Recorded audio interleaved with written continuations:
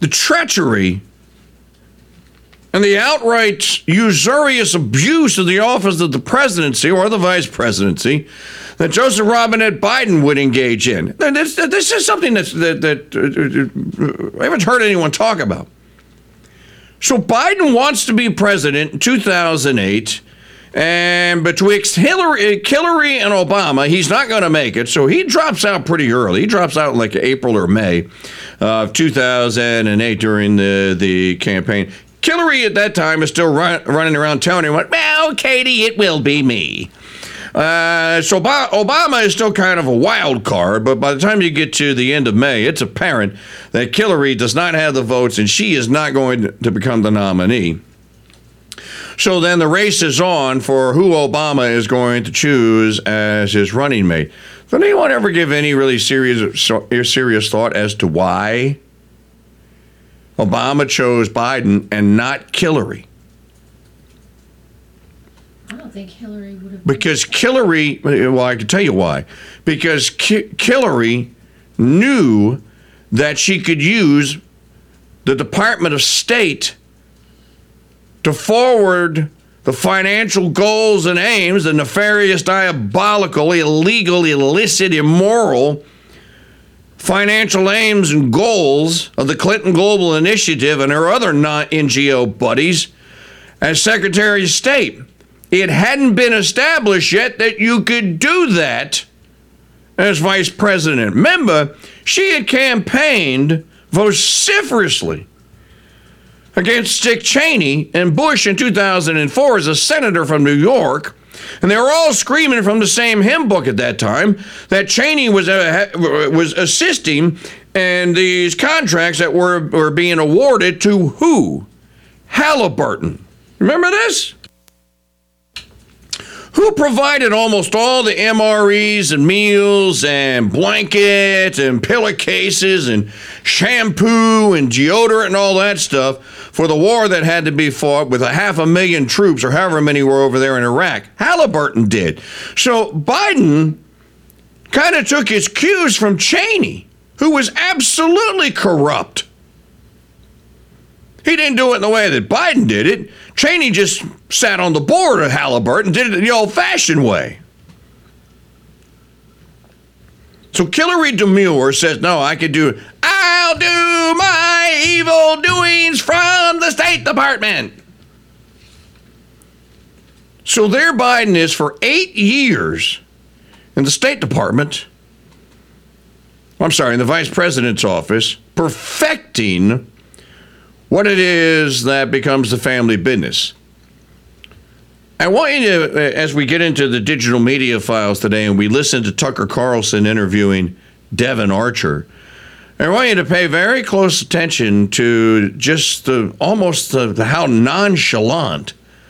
Look, no, come on, Tucker, this happens every day. How he and Tucker talk about what the actual business of Mordor is. So that's why we started the program with Cool Cal Coolidge. You said the business of America is business. Well, what is the business of Washington today? The business of Washington is regulation and then selling access to get around the regulations. It starts to make a lot of sense now. You think, why do they do this? Why do they do that? Why does Congress pass this act? And as I always say, especially when it comes to tax policy, because somebody paid for it. Somebody wanted the loophole, and so they paid for it. You watch that 12-minute interview with, well, it's not even 12 minutes, 10.5-minute long interview with Tucker Carlson and Devon Archer. First of all, why does Devon Archer agree to sit down with Tucker Carlson? Devon Archer is in heap big wampum trouble with the law. He's probably going to go to jail. Well, 17 million people have seen that video thus far. Can you figure out what the motivation might be? I can. Or I can at least offer you what I think the motivation is. Devon Archer is ladling just enough chum into the water, if you will, to let Kevin McCarthy and James Comer and whoever else is watching going like, hey, dude, I can bury your boy. But I'm not going to tell anyone all that I know until I get a deal. And that deal includes me not going to jail. That's what's going on here. That's why he sits down with Tucker.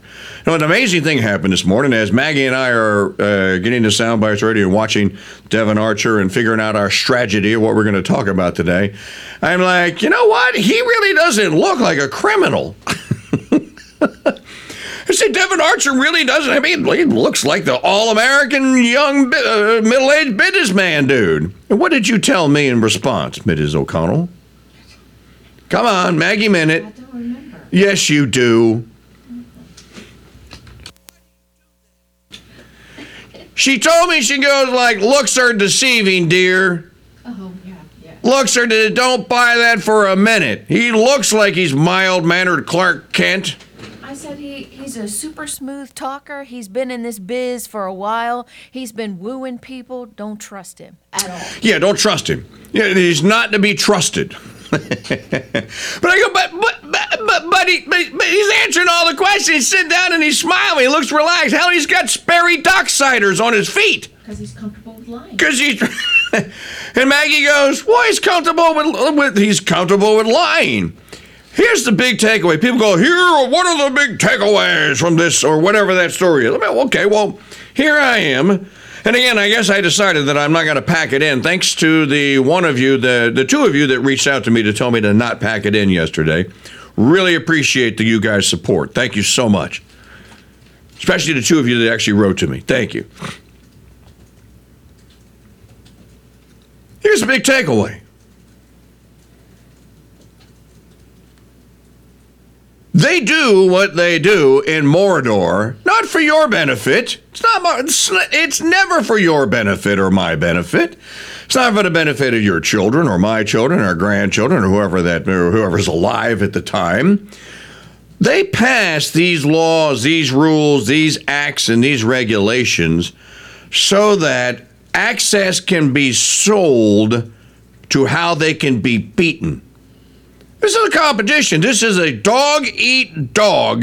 Whoever has the most amount of money and is willing to lie, cheat, connive, scramble, obfuscate, etc., is the winner at the end of the day. That's what I got out of Tucker's interview with Devon Archer.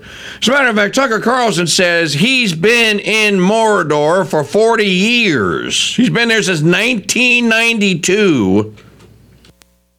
Like I'm saying, you can't trust someone that willingly hung out with the likes of Hunter Biden on several occasions, called him friend, family, so on and so forth. You tend to hang around people that have similar core values. Well, he kept saying during the interview that, no, he was my business partner. Right. And Tucker goes, so the business that he was in was what? And then Devon Archer goes on basically to explain, well, it's the business that everyone is in this town.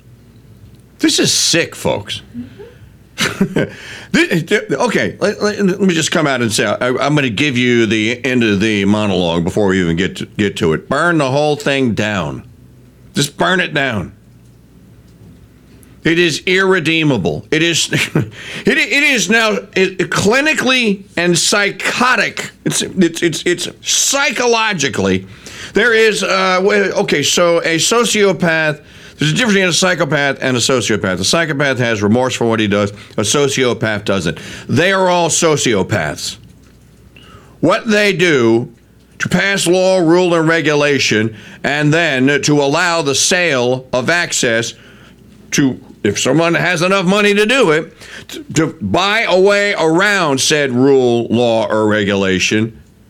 So in other words, this is a complete and total will, what philosophers call, this is a will to power.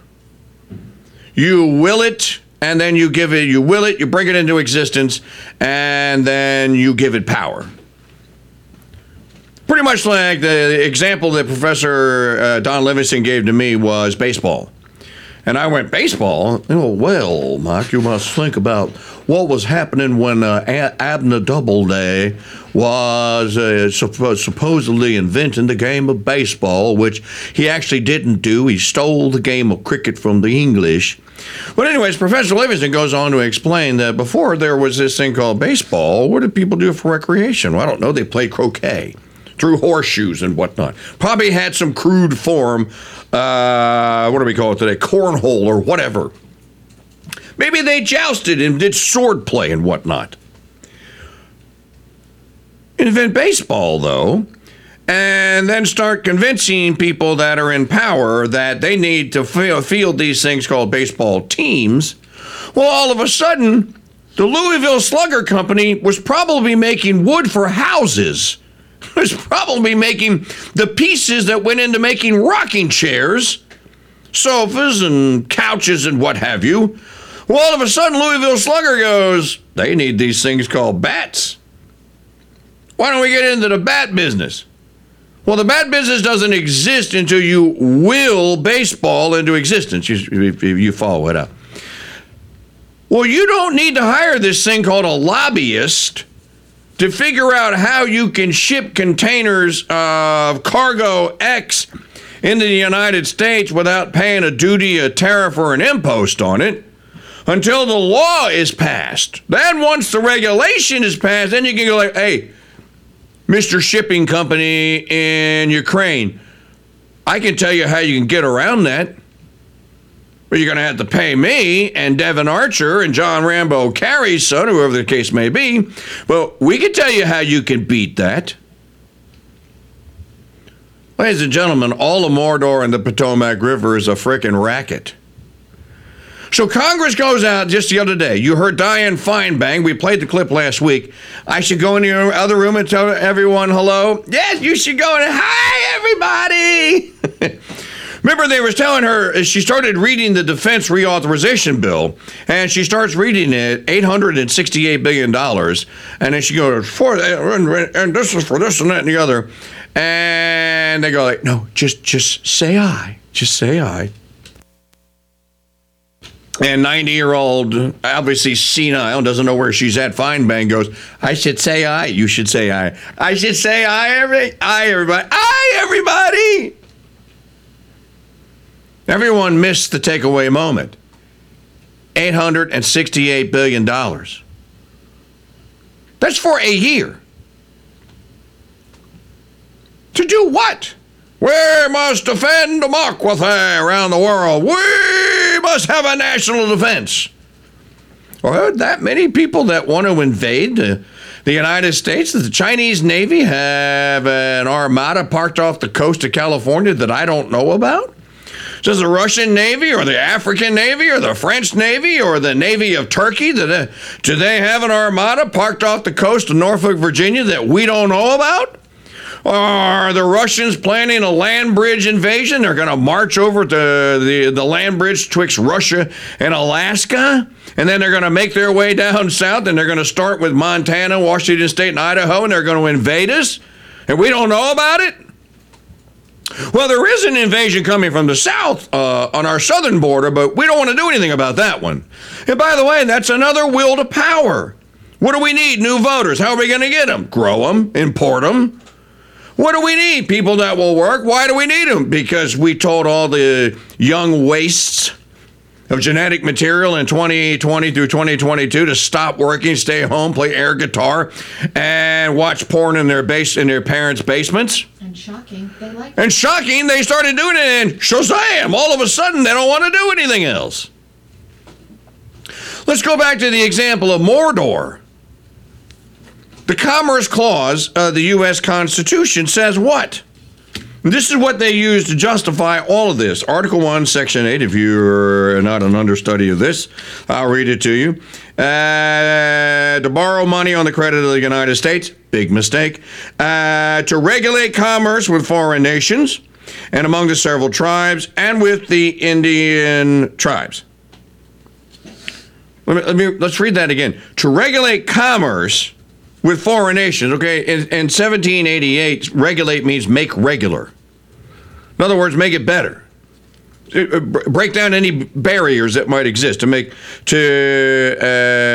regulate commerce with foreign nations and among the several states. So what does that mean? That means that there were individual states that had tariffs on certain goods that they produced and that other states produced, and they didn't want those things imported into their states. It was protectionism, an early form of protectionism. But it's to make it regular. It was to break down the barriers, not put them up. Well, they take this whole thing and they flip it. They invert it. That's what evil people do. And they've inverted it since the 1930s and the Wickard versus Filburn case, among others. I'm talking fast and a lot of stuff. You don't need to know any of this. Happened in the 1930s under Franklin Delano Obama Roosevelt. They began to lay the foundation for what ultimately Mordor becomes, which is the seat of government of an empire. If you live in a state, in a state, and a state tries to do what Mordor gets away with doing in so many business applications, you probably elect a new governor or kick the entire House of Representatives or Senate out and send people in there that will repeal what has been done to get rid of it. Because you see how unjust it is. You see the injustice of it. You see how it so adversely affects people directly in the state. So it's difficult to do this at the state level. I'm not saying they don't try it, and I'm not saying they don't do it, but it's more difficult to do it. You start doing it from on high in Congress, and now you created this thing, which, again, Devon Archer tells. The other amazing thing to me about this is that Tucker Carlson is just nodding his head, going along with it. He goes, yep, I know all about it. I've been here for 40 years. The business of Washington, where's the cut sheet that I gave you? Because I wrote it down. The quote was so profound, I wrote it on a cut sheet. I handed it to Maggie and said, here, find this on the tape. It's around this time mark. She went and found it and then took the cut sheet and threw it away. It's top of the hour here on the Mike Church Show. Welcome aboard if you're watching on the Rumble. Why don't you join us? You know, we see the amount of people that watch on Rumble on any given week. How come you won't join, dude? Why don't you go to crusadechannel.com / oh, then you got stuff all over it. Look, it's all dirty. Look, she put coffee grounds all over my handwritten notes. See that, you people? It's what I have to deal with. crusadechannel.com / go. Become a Founders Pass member today. Or, hey, since no one has made the opening contribution in the August crowdfunding, it's going to guilt trip somebody into it. Somebody's going to go first. You always do. crusadechannel.com / donate.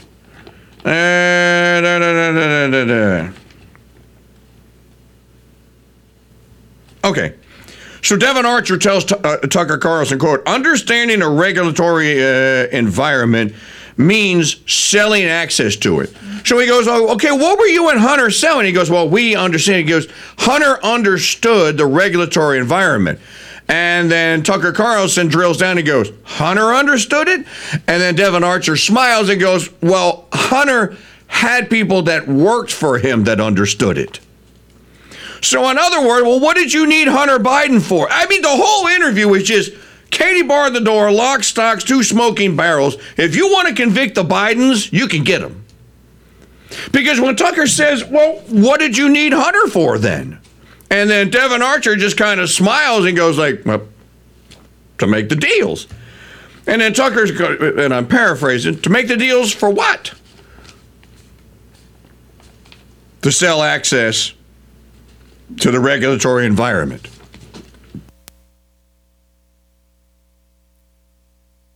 And there's just, you have to hear the interview here. But I'm watching this and I'm thinking, okay, why is Devon Archer? This guy has been hiding.